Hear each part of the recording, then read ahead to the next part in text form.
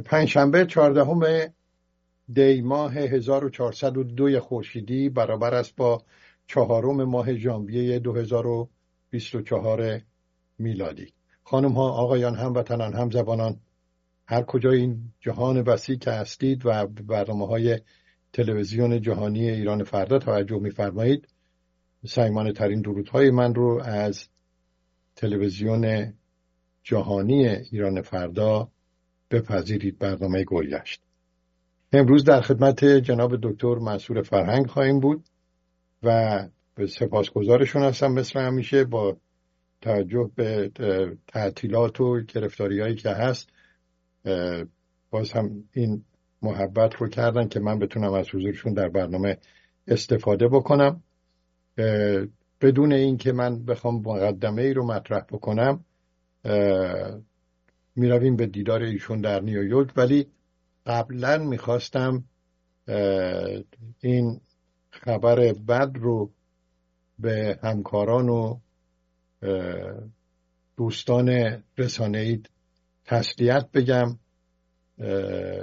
یکی از دوستان بسیار خوب ما امروز جهان رو ترک کردند و جاشون خیلی خالی خواهد بود. اگر فرصتی شد در این مورد توضیح بیشتری خواهم داد. سلام میکنم خدمت دکتر منصور فرهنگ و باز هم تشکر میکنم از شرکتشون در برنامه. خیلی متشکرم از لطفتون. امیدوارم که بتونیم گفتگوی مفیدی داشته باشیم.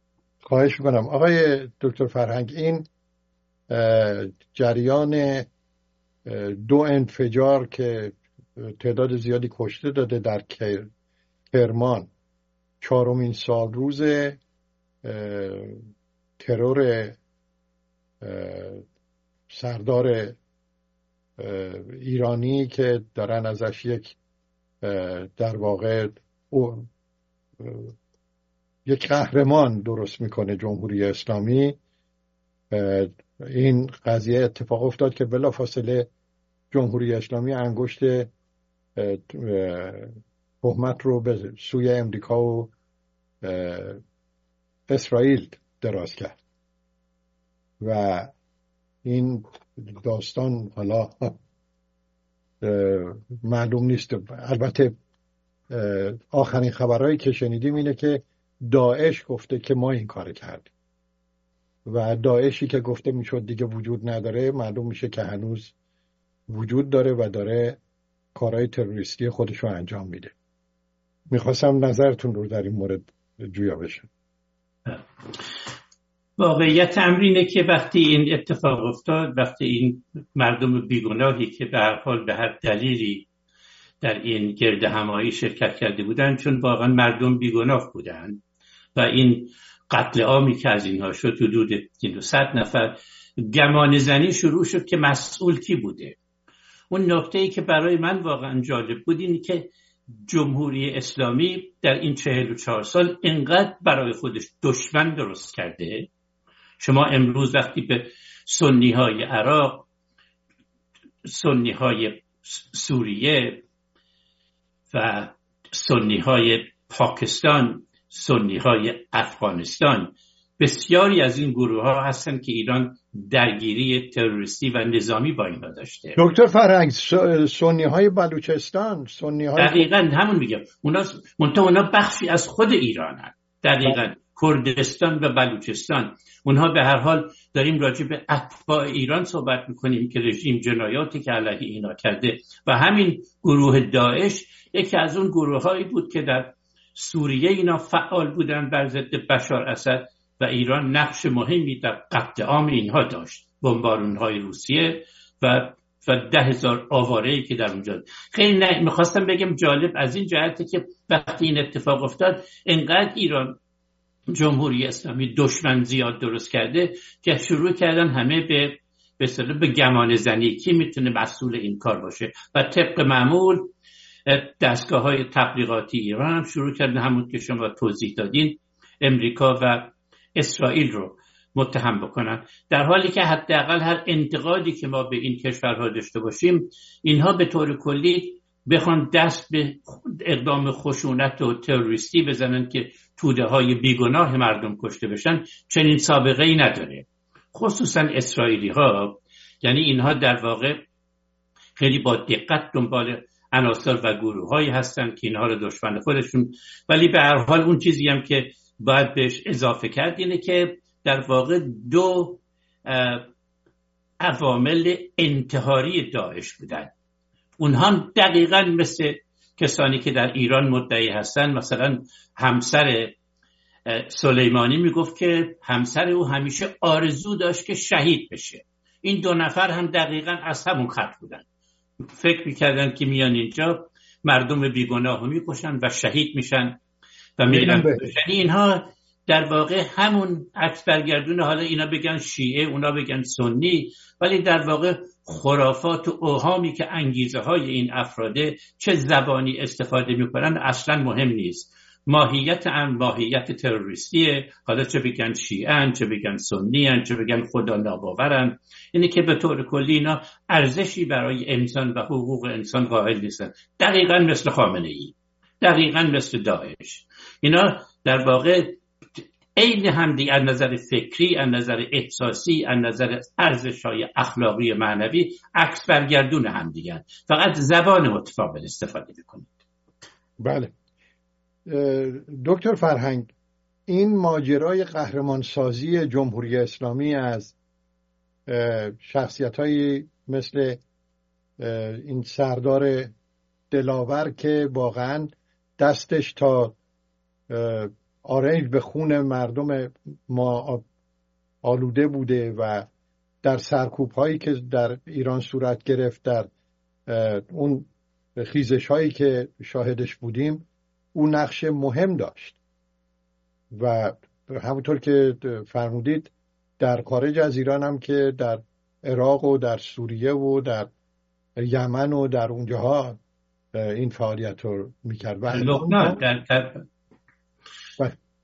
تردید نیست که به هر حال سیاست خارجی ایران، خیلی به توجه کردیم در این سیاست خارجی ایران به خودشون رسالت صدور انقلاب دادن و این رسالت صدور انقلاب در عمل اومدن اینطور مطرح کردن که اومدن گروه‌های تندروی شیعه رو در کشورهای عربی مسلم میکنن و حتی بالاتر از اون تا اونجایی که بر ضد اسرائیلی سنی ها هم همین مثل داعش رو، مثل حماس رو.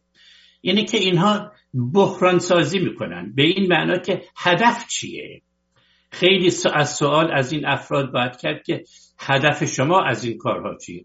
بحران سازی میکنن و امروز در این بحران سازی خودشون در برابر مشکلاتی قرار گرفتن. این حسن نصرالله رو که بزرگش کردن، تمام مخارج زندگی گروه‌های حزب الله در لبنان به وسیله ایران پرداخت میشه، تمام تسلیحاتشون از ایران میره. حتی به طور صریح حسن نصرالله گفت حقوق افرادی که در این گروه‌ها فعالان از ایران به وسیله ایران داده میشه. و امروز خیلی جالبه که حسن نصرالله در لبنان قدرتی شده و اگر بخواد دست به اقدام نظامی علیه اسرائیل بزنه، همون بلایی دوباره سر لبنان میاد که امروز سر غزه اومده و یا در جنگ گذشته در لبنان اومده.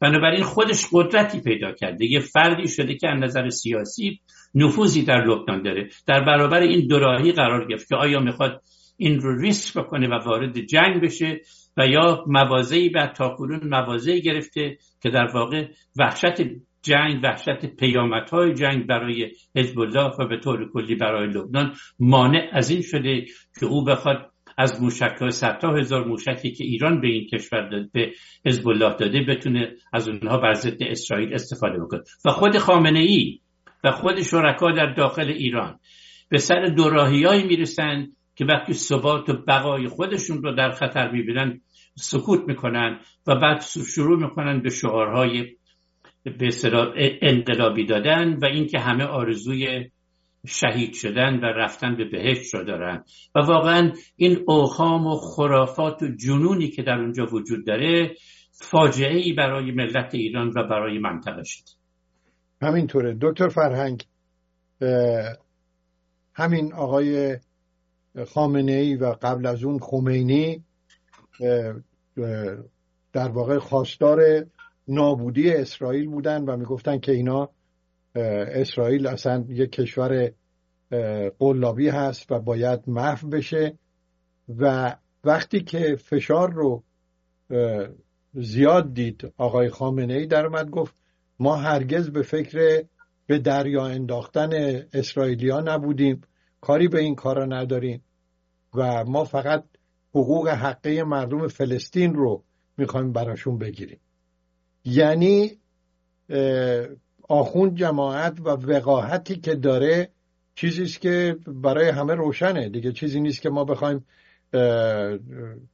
راجبش صحبت بکنیم. بعدم همواره طوری عمل کرده که اگر یه تصمیمی به اصطلاح مثبت باشه، نتیجه‌ای بده، اونا رو امتیازش رو میگیره، ولی اون جاهایی که تصمیمات با مشکل روبرو میشه میگه من از اول گفته بودم که نکنید این کار رو.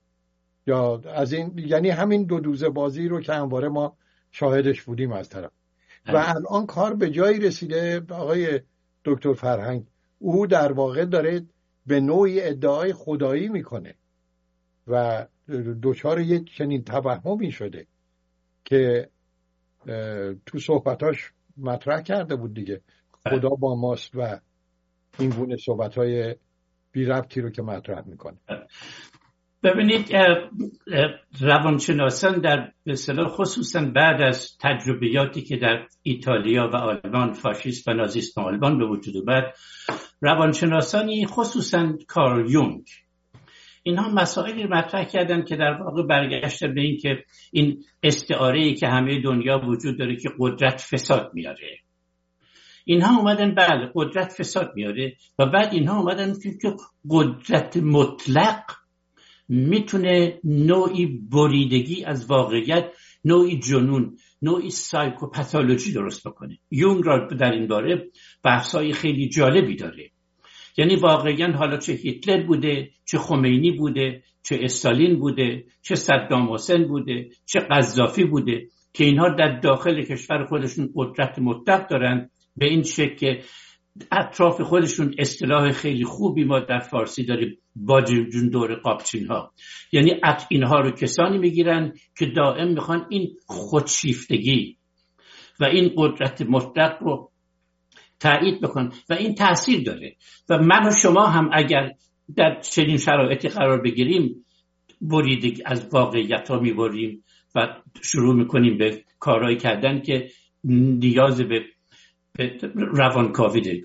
خامنه‌ای هم عین خمینی، 8 سال خمینی جنگ ایران و عراق رو ادامه داد و این جنایتی که علیه مردم کرد تمام عالم میدونستن که نه ایران میتونه برنده بشه نه عراق، ولی او بعد از 2 سالی که جنگ ادامه پیدا، تمام نیروهای عراقی از ایران خارج شدن، گفت نه ما میخوایم جنگ رو ادامه بدیم و بعد از اینکه صدام رو نابود کردیم میخوایم از کربلا بریم به قدس. این حرفایی که میزنن هیچ ارتباطی با واقعیت نداره، یعنی نوع اوهام و خرافاتی است که در واقع اینا برای عوام فریبی و بازی‌های تبلیغاتی ازش استفاده میکنن.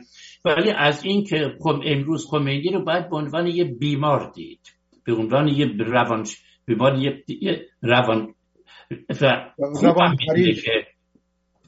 یه به عنوان یه روانپریش رو نگاه کرد و این روانپریش میتونم اعتقاد داشته، یه روانپریش میتونه به کارهایی که میکنه و به حرفایی که میزنه اعتقاد داشته باشه. هیتلر هم به حرفایی که میزد اعتقاد داشت، باورشون میشه دیگه. بله باورشون، دقیقاً. و علت این که وقتی کارل یونگ صحبت از بیماری میکنه، سایکوپاتولوژی میکنه، روانپریشی میکنه، یعنی کار به جایی میرسه که این افراد میتونن. و امروز یه نکته دیگه این که از نظر تاریخی ما باید بهش توجه بکنیم، من واقعاً تو تاریخ معاصر ایران کسی رو به اندازه خامنه‌ای نمیدونم که تا این اندازه توی کشور قدرت اقتصادی، سیاسی و نظامی داشته باشه. مثلا خمینی قدرت مطلق داشت ولی او به مسائل اقتصادی توجهی نداشت، به طور کلی وارد این حرفا و به طور کلی تشکیلاتی هم نداشت. این یک تشکیلاتی درست کرده که بیش از 4000 نفر توی برای او کار میکنن و خانواده خودش و یه تشکیلاتی درست که یک سیستم کاملا این توتالیتاریانیسم، یعنی این توتالیتاریان که اینو کلمه توتالیتاریان رو موسولینی در سال 1921 برای توضیح سیستمی که در ایتالیا درست کرده بود مطرح کرد. تا اون موقع هیچ وقت این کلمه مورد استفاده قرار نمیگیره، ولی از اون به بعد کشورهای دیگری دیدیم. یعنی اینکه دخالت در همه امور، یعنی چیزی به اسم حق انسان وجود نداره و اتباع یک کشور وظیفه و تکلیف دارن و همه قدرت، چیزی به اسم قانون وجود نداره. یک فرد تمام تصمیمات رو میگیره و دقیقاً قدرت و بعد خمینی قبل از اینکه بمیره، اگرچه در عمل وجود داشت ولی قبل از اینکه بمیره گفت بیایم کلمه مصلحت رو ببریم توی قانون اساسی ایران. مصلحت یعنی چی؟ یعنی اینکه هر وقت ولی فقیه ببینه که شرایطی وجود داره که دست به عمل زدن و یا پیروی از شعارهای پیشین کردن میتونه ثبات و بقای رژیم رو به خطر بندازه، مصلحت میگه سکوت بگو. یعنی همون کاری که استالین میکرد، هدف وسیله رو توجیه میکنه.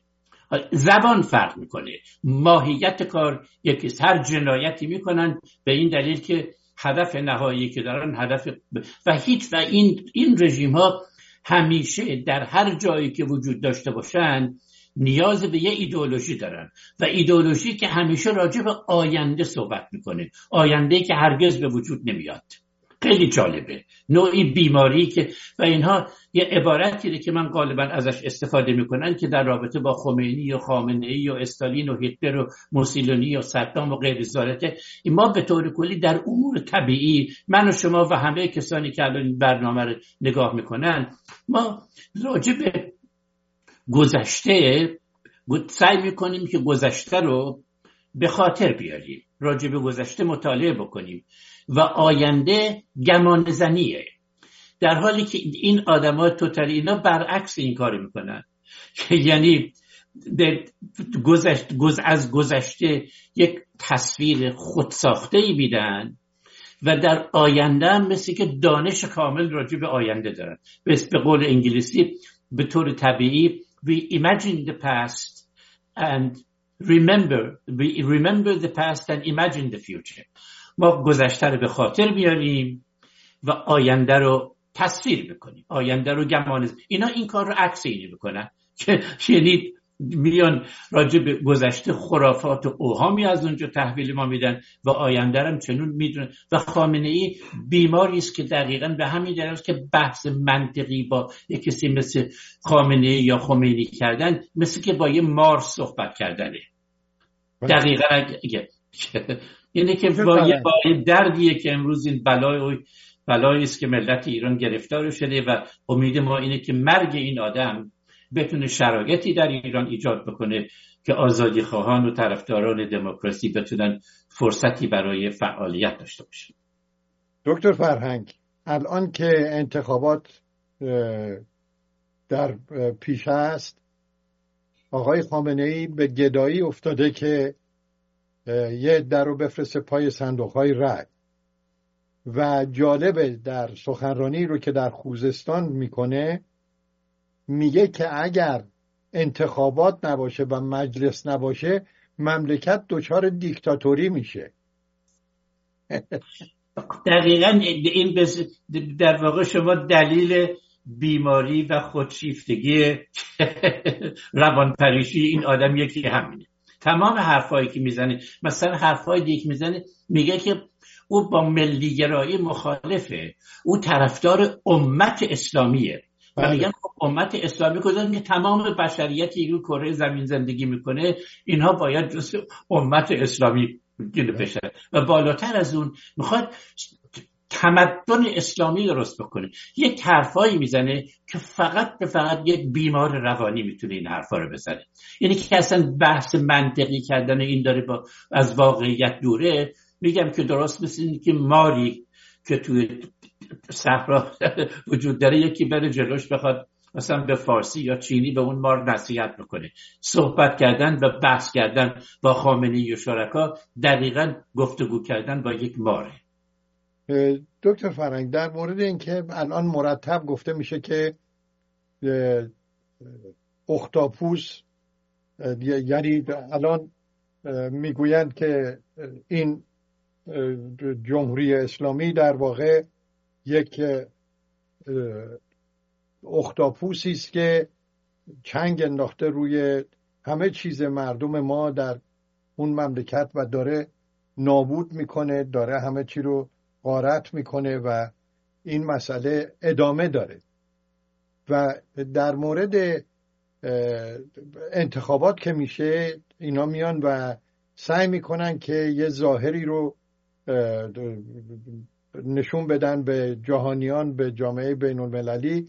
و این بار ترسی که برای رژیم و شخص خامنه‌ای پیش آمده اینه که البته دفعه قبلم انتخابات خیلی باسمه‌ای بود و این آقای رئیسی رو به هر صورت با حذف خیلی‌های دیگه رئیس جمهور کردن، ولی الان این مسئله واسهشون مسئله حیاتی شده و یه عده معتقدن که خب اگر گفته میشه که این اختاپوسه و یا ماره که سر مار در ایران و خود خامنه‌ایه، چطوره که کشورهای اروپایی، امریکا و کشورهایی که واقعا از جنبش‌های آزادیخواهانای مدعی دفاع از جنبش‌های آزادیخواهانه هستن در دنیا، در این زمینه کاری نمی‌کنند. و مثلا یکی از نظرات اینه که خب اینا اگه بخوان این سر ما رو بکوبن، همونطور که دانشمندای اتمی رو زدن با اون دقت که پلوی زنش نشسته بود و فقط سردار اون دانشمند اتمی از بین رفت و همسرش خونم از دماغش نیامد، چرا اگر که اینها که مدعی دفاع از حقوق بشر و آزادی خواهی هستند نمیان این سر ما رو بکوبن و از بین ببرن اینو که قائل خاتمه پیدا بکن؟ ببینید تمام کشورهای اروپایی بله صحبت از حقوق بشر میکنن و در داخل خودشون هم، چه در آمریکا باشه، کشورهای اروپایی باشه، کانادا باشه، استرالیا باشه، در داخل خودشون هم چیزی به اسم آزادی بیان، چیزی به اسم آزادی تشکیلات درست کردن وجود داره. یعنی رقابت سیاسی در این کشورها وجود داره. ولی وقتی به حریم سیاست خارجی میرسه، اینا منافع ملی دارن که از نظر اقتصادی و امنیتی تعیین کننده موازین. و بعد اینکه وقتی دست به یک اقدامی میخوان بزنن، میخوان ببینن نتیجه چی میشه. مثلا در این مورد آمریکایی ها تجربیات بسیار تلخی داشتن، تجربه تلخی که در ویتنام داشتن، تجربه تلخی که در افغانستان داشتن، تجربه تلخی که امروز در عراق دارن. به این دلیل که اینها در واقع بسیاری از تحلیلگرانشون مخالف دخالت‌های نظامی هستن، فشار اقتصادی میارن. امروز اروپا و آمریکا با این تحریم‌هایی که علیه ایران ایجاد کردن، از نظر اقتصادی لطمه بزرگی به رژیم زدن و به طور کلی رژیم ایران رو یکی از منزوی‌ترین کشورهای دنیا که از این لطمه بهشون. ولی خارج از اون اگر هدف به سوالی که شما مطرح می‌کنی اینه که اینا بخوان از نیروی نظامی استفاده بکنن، یعنی اینکه آمریکا باید به هر حال این سپاه پاسداران 250,000 عضو داره و اگر رژیم ایران حتی بگیم که 10% یا 15% از مردم اون کشور هم به خاطر منافعی که دارن یا اعتقاداتی که دارن یا خرافاتی که دارن با این رژیم هستن، حمله نظامی به ایران به این معنا که بخوان رژیم رو تغییر بدن، یعنی جنگ داخلی در داخل کشور. نه دکتر، من منظورم حمله نظامی نبود، منظورم از بین بردن شخص خامنه‌ای. بارها که من با شما صحبت کردم میگید تا روزی که نظرتون این است که تا روزی که خامنه‌ای هست منتظر تغییر زیادی نباید بود تو اون مملکت. درسته. ولی اینا که میتونن، یعنی با اون همونطور که اون دانشمندان اتمی و نمیدونم افرادی رو که مورد نظرشون بود از بین بردن، چرا خامنه‌ای رو که فعلا سالیان ساله که میگن این مریض و داره از بین میره و اینا، ولی سر مرگنده میاد میشینه و اون خزعبلاتی رو که ما شاهدش بودیم مطرح میکنه و ادامه میده.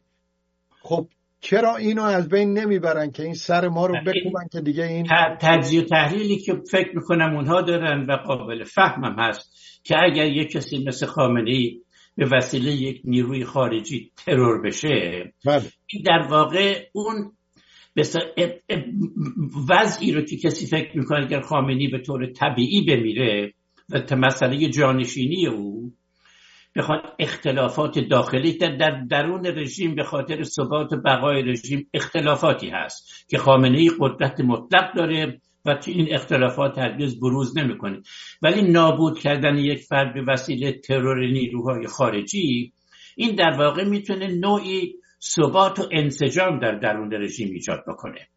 این که با کشتن او در خارج من فکر نمی کنم که اون وضعی بتونی پیش بیاد که اون وضع برای به همین دلیل که مثلا وقتی صدام حسین به ایران حمله کرد عده زیادی مثلا یه عناصر و گروه‌هایی بودن که فکر می‌کردن این حمله میتونه زمینه ساز فروپاشی رژیم بشه، در حالی که حمله صدام حسین به ایران بهترین خدمت به خمینی و شرکا استحکام بخشید.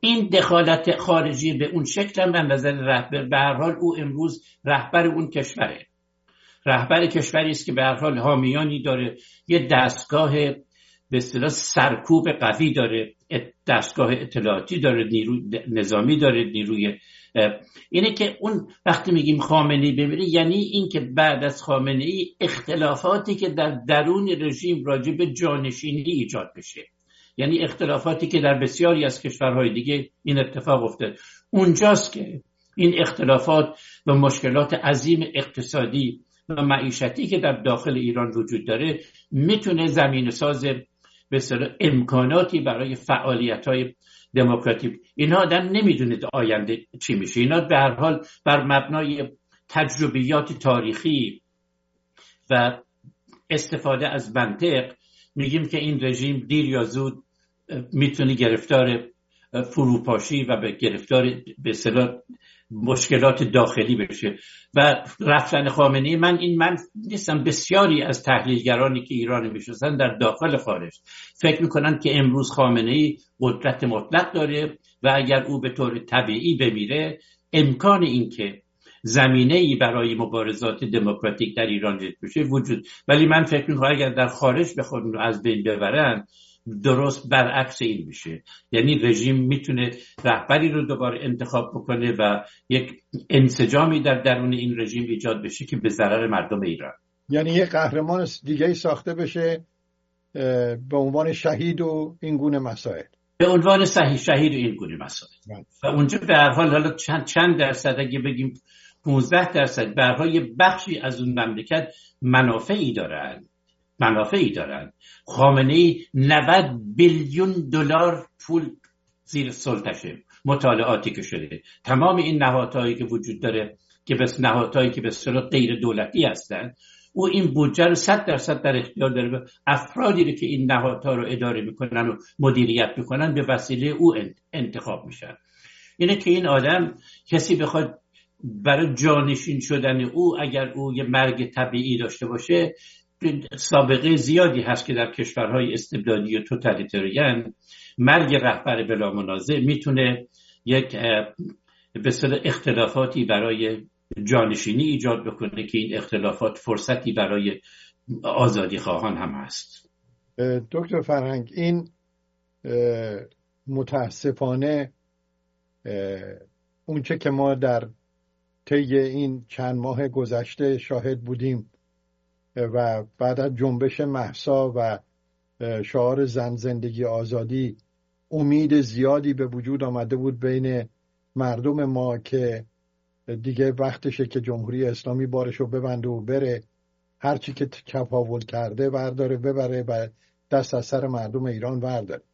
ولی اختلافاتی که بین همین به اصطلاح مخالفان جمهوری اسلامی هست که بدون تردید دست جمهوری اسلامی هم به عنوان مخالف خودشون در این زمینه مداخله میکنن و خرابکاری هایی رو که میکنن نباید دست کم گرفت. با وجود این، اون چی که در مملکت ما داره میگذره برای سالیان هر مملکت دیگه بود، از نظر اقتصادی، از نظر اجتماعی، از نظر حقوق زنان و کشت و کشتاری که اینا کردن، تجاوزی که به بچه های مردم کردن و جنایت هایی که مرتکب شدن، تا به حال باید اینها از بین میرفتن و یک دموکراسی در اون مملکت برقرار میشد. ولی الان این نگرانی هست که حتی اگر اینا برن ممکنه وضع بدتر از این هم بشه. چیه نظرتون؟ ببینید، ما نمیدونیم که بعد از رفتن اینها در ایران چه اتفاقی. واقعیت امر اینه که امروز در این 82 میلیون جمعیتی که در ایران هست، که من فکر میکنم وقتی میگیم 82 میلیون، اون 7 میلیون ایرانی هم کسی که خارج شدن، اونا هم در واقع هنوز جزو جمعیت ایران حساب میشن. امروز حدود 70% از این جمعیت که اکثریت بزرگشون در داخل کشور جوانایی هستن که بعد از این انقلاب متولد شدن یا در دوره انقلاب کودک بودن، زیر 50 سالن.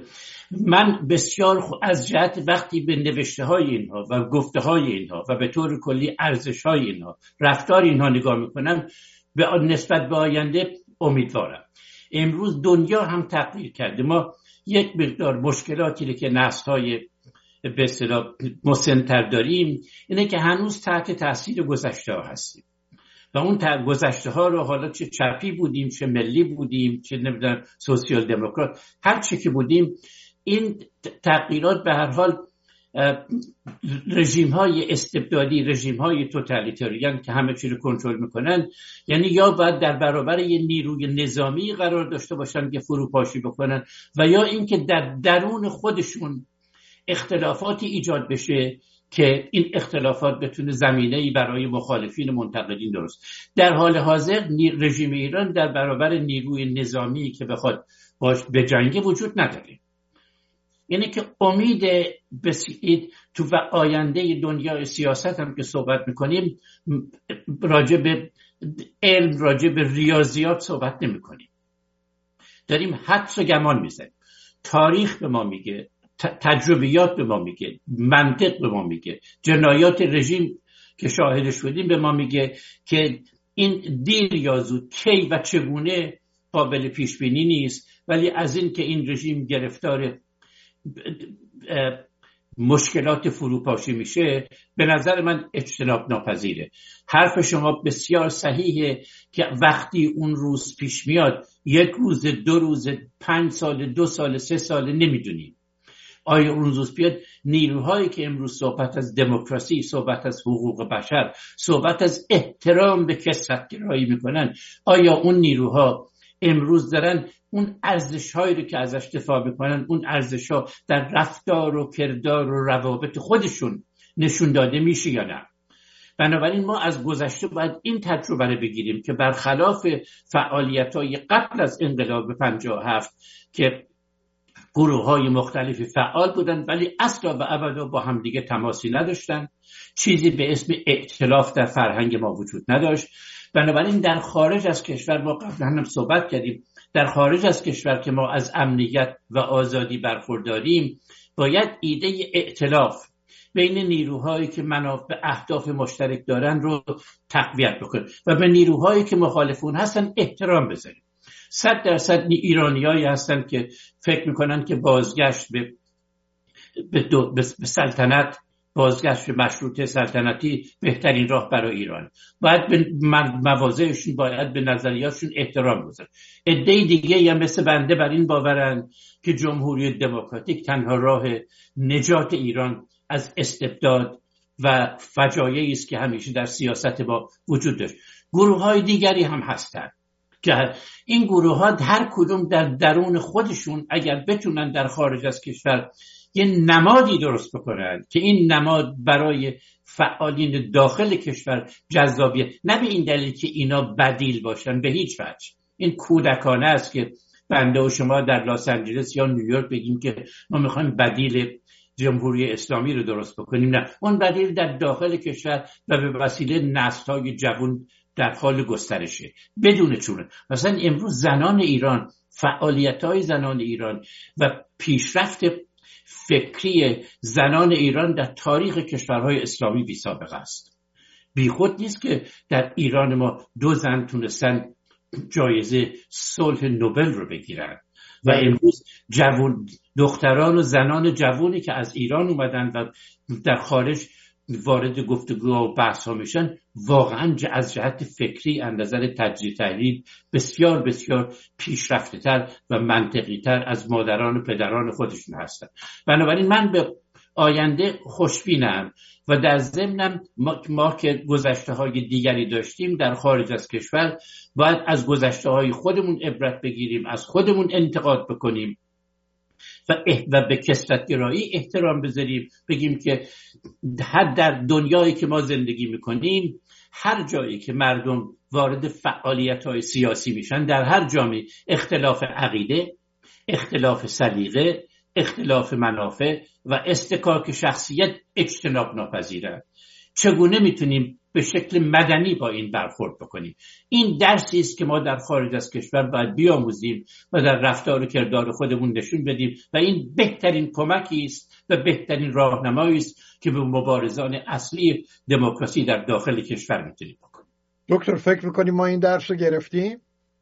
درس رو گرفتیم درس رو از نظر فکری گرفتیم، از نظر تحلیلی گرفتیم، ولی هنوز از نظر رفتاری نگرفتیم. ببینید الان مسئله همینه. ببینید الان همین مسئله افتخارآمیزی که خانم نرگس محمدی برای مملکت ما به وجود آورده که باید واقعا افتخار بکن.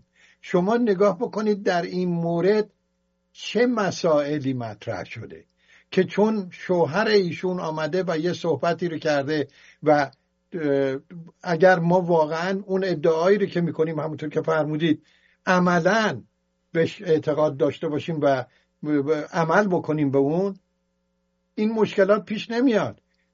آقای تقی رحمانی شوهر خانم نرگس محمدیه، مگه نمیگیم آزادی بیان باید باشه؟ او هم آمده یه اظهار نظری کرده، گناه کرد در بلخ آهنگری به ششتر زدن گردن مسکری. یعنی خانم نرگس محمدی بیانیه‌ای رو که مطلبی رو که در نظر داشت داد، بچه‌هاش آمدن و خوندن و صحبت کردن و گفتن زن زندگی آزادی. دقیقاً. خب چی میخوایم ما؟ یعنی یا الان در مورد شاهزاده رضا پهلوی که عنوان کردید، شما نگاه بکنید صحبت‌هایی که او کرده، مصاحبه هایی که داشته با آقای احرار، یه مصاحبه داشته، واقعا آدم این رو میخونه میبینه که این شخص یه شخصیتی است که آمده درس گرفته از گذشته، قبول داره که پدر و پدر بزرگش کارای اشتباه اونا رو قبول داره و داره میگه که نه ادعایی داره نه میخواد اونجا بره شاه بشه یا کاری بکنه، ولی خواست مردم ایران رو در درجه اول میگذاره و میگه بذاریم انتخاب رو به عهده مردم ایران. همون چیزی که شما دارید مطرح میکنید. دقیقاً. احترام یعنی رقابت سیاسی. باید اگه کسی رقابت مدنی سیاسی رو نپذیره نمیتونه خودش رو دموکرات بدونه. یعنی دموکرات بودن یعنی این که شما به مواضع و بینش دیگران احترام میذارین حتی اگر با اونها مخالفین، یعنی برای آزادی بیان اونها مبارزه میکنین حتی اگر مواضعی رو که میگیرن باش مخالفین. اگه اینو ما یاد نگیریم این همه به هر حال این گفتمان دموکراسی، گفتمان حقوق بشر بین ایرانی ها در خارج و داخل کشور به شکل بی سابقه ای جذابیت پیدا کرده و این جذابیت در نظر فکری و تحلیلی ما ایرانی ها ما کمبود فهم و شعور و دانش نداریم، ما کمبود رفتار مدنی داریم و در واقع تساهل و تعامل رو دقیقاً و این یه اختلاف. ما فکر میکنیم که اگر کسی مثلا راجع به آزادی زن و مرد اعتقاد داشت، بنابراین او در رفتار و کردار روزانه خودش هم به این آزادی احترام میذاره و زندگی طور، در حالی که میتونه آدم سخنرانی در این مورد بکنه ولی به عمل که میرسه، به رفتار که میرسه، به هیچ وجه. به همین دلیل هم است که وقتی بین بسیاری از دوستان ما، علاقمندانی که فهم و دانششون کمبودی نداره ولی وارد بحث و گفتگو با هم میشن، همین که مخالفت ایجاد میشه شروع میکنن انگیزه همدیگر رو مورد سوال قرار دادن و وقتی شما انگیزه طرف مورد سوال قرار دادی، بحث منطقی تموم میشه. به هر حال من خوشبینم مشکلاتی هست ولی ما فکر میکنم که ما باید از جوانای از دو نسل بعد از انقلاب بیاموزیم و دو نسل بعد از انقلاب از دو جهت خوشبختن. یکی این که مدینه های فاضله فرامرزی همه از بین رفتن، استالین بود و مائوتسه‌تونگ بود و کاسترو بود و اینا همه از بین رفتن و بنابراین اینا بومیتر و ملیتر فکر میکنن، تاریخیتر و بومیتر فکر، در حالی که در گذشته بسیاری از روشنفکران ما قبل از اینکه راجع به تاریخ و بومیت کشور صحبت بکنن، راجع به اینکه لنین چی گفته و مائوتسه‌تونگ چی گفته و نمیدونم اینا صحبت، که این یه بیماریه و اون یه مدتی چگوارا شده بود اینا. بنابراین از این جهت این استقلال فکری، به صورت بومی فکر کردن در داخل ایران، خصوصا بین زنان و مردان جوانی، این بسیار امیدوار کننده است. بنابراین بله ما مشکلاتی داریم، باید با این مشکلات مبارزه کرد، ولی در ضمن به نظر من فاشیسم ولایی حاکم بر ایران محکوم به مرگ و چالش بزرگی که در برابر آزادی خواهان قرار داره که بگن وقتی که این مرگ فرا رسید ما چگونه میتونیم بدیل منطقی و قابل قبولی برای مردم ایران باشیم. آمادگی برای اون چالش بزرگ مبارزات امروز ماست. دکتر فرهنگ، فرصت کوتاهی که باقی مونده به پایان برنامه بپردازیم به اون چه که در کشور امریکا و در جایی که من و شما هستیم و سالها هست اینجا هستیم و ما جزو کسانی هستیم که آمدیم و خون پاکیزه اون سفید پوستایی که اینجا بودن رو آلوده کردیم. گفته های آقای ترامپ و او داره با صحبت هایی که میکنه که بازم بوی تفرقه و بوی دیکتاتوری و زیر سوال بردن دموکراسی در کشوری که جزو بزرگترین دموکراسی های دنیا بوده و هست، در واقع الان داره دچار لطمه میشه و معلوم نیست به کجا بره. چیه نظرتون؟ بدون چون امروز شما اگر به اصطلاح تجزیه تحلیل های پژوهشگران علوم سیاسی رو در آمریکا بخونید که من به خاطر شغلم دنبال میکنم این چیزا رو و ژورنالیست‌ها رو تو این مسائل رو دنبال میکنن، واقعا همه گرفتار یک بن‌بست، گرفتار یک مسائلی هستن که از نظر منطقی نمیتونن بهش جواب بده. یعنی یک فرد اومده که با یه سری حقه‌بازی و دروغ و دونگ و به عنوان یک بازیگر، به عنوان یک نمایشگر تونسته مردم رو تحت تاثیر بذاره.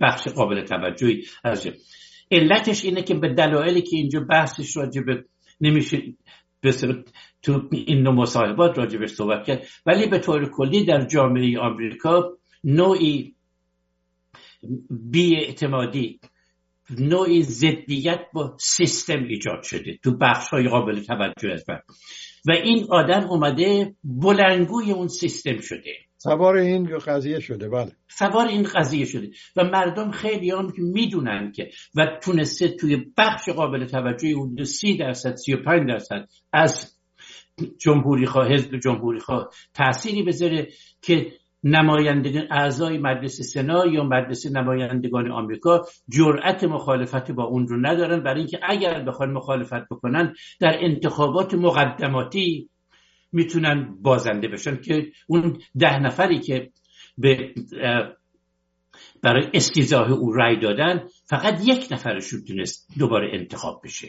بله. یعنی بقیه یا تصمیم گرفتن که دیگه وارد مبارزات انتخاباتی نشن یا شکست.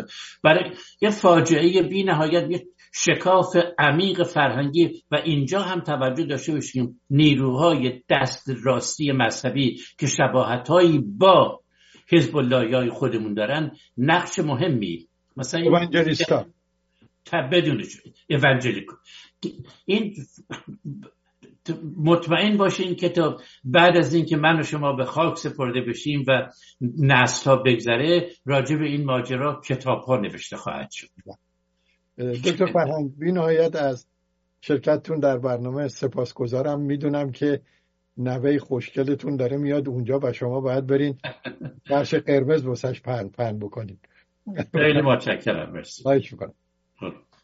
بینندگان گرامی، با نهایت تأثر و تأسف همکار خوب ما که سالیان سال در رسانه‌های شنیداری مثل رادیو و تلویزیون فعالیت داشت و در رادیوی ایران که آقای مروتی اینجا تأسیس کرده بودن برنامه داشتن، ایشون آقای فریدون دائمی متاسفانه فوت کردند و از بین ما رفتند. ایشون در تمام مدت حضورشون در امریکا و در کالیفرنیا یک لحظه از فعالیت باز نایستادند. با نهایت دقت و با نهایت صمیمیت کارهای رسانه‌ای رو انجام دادن.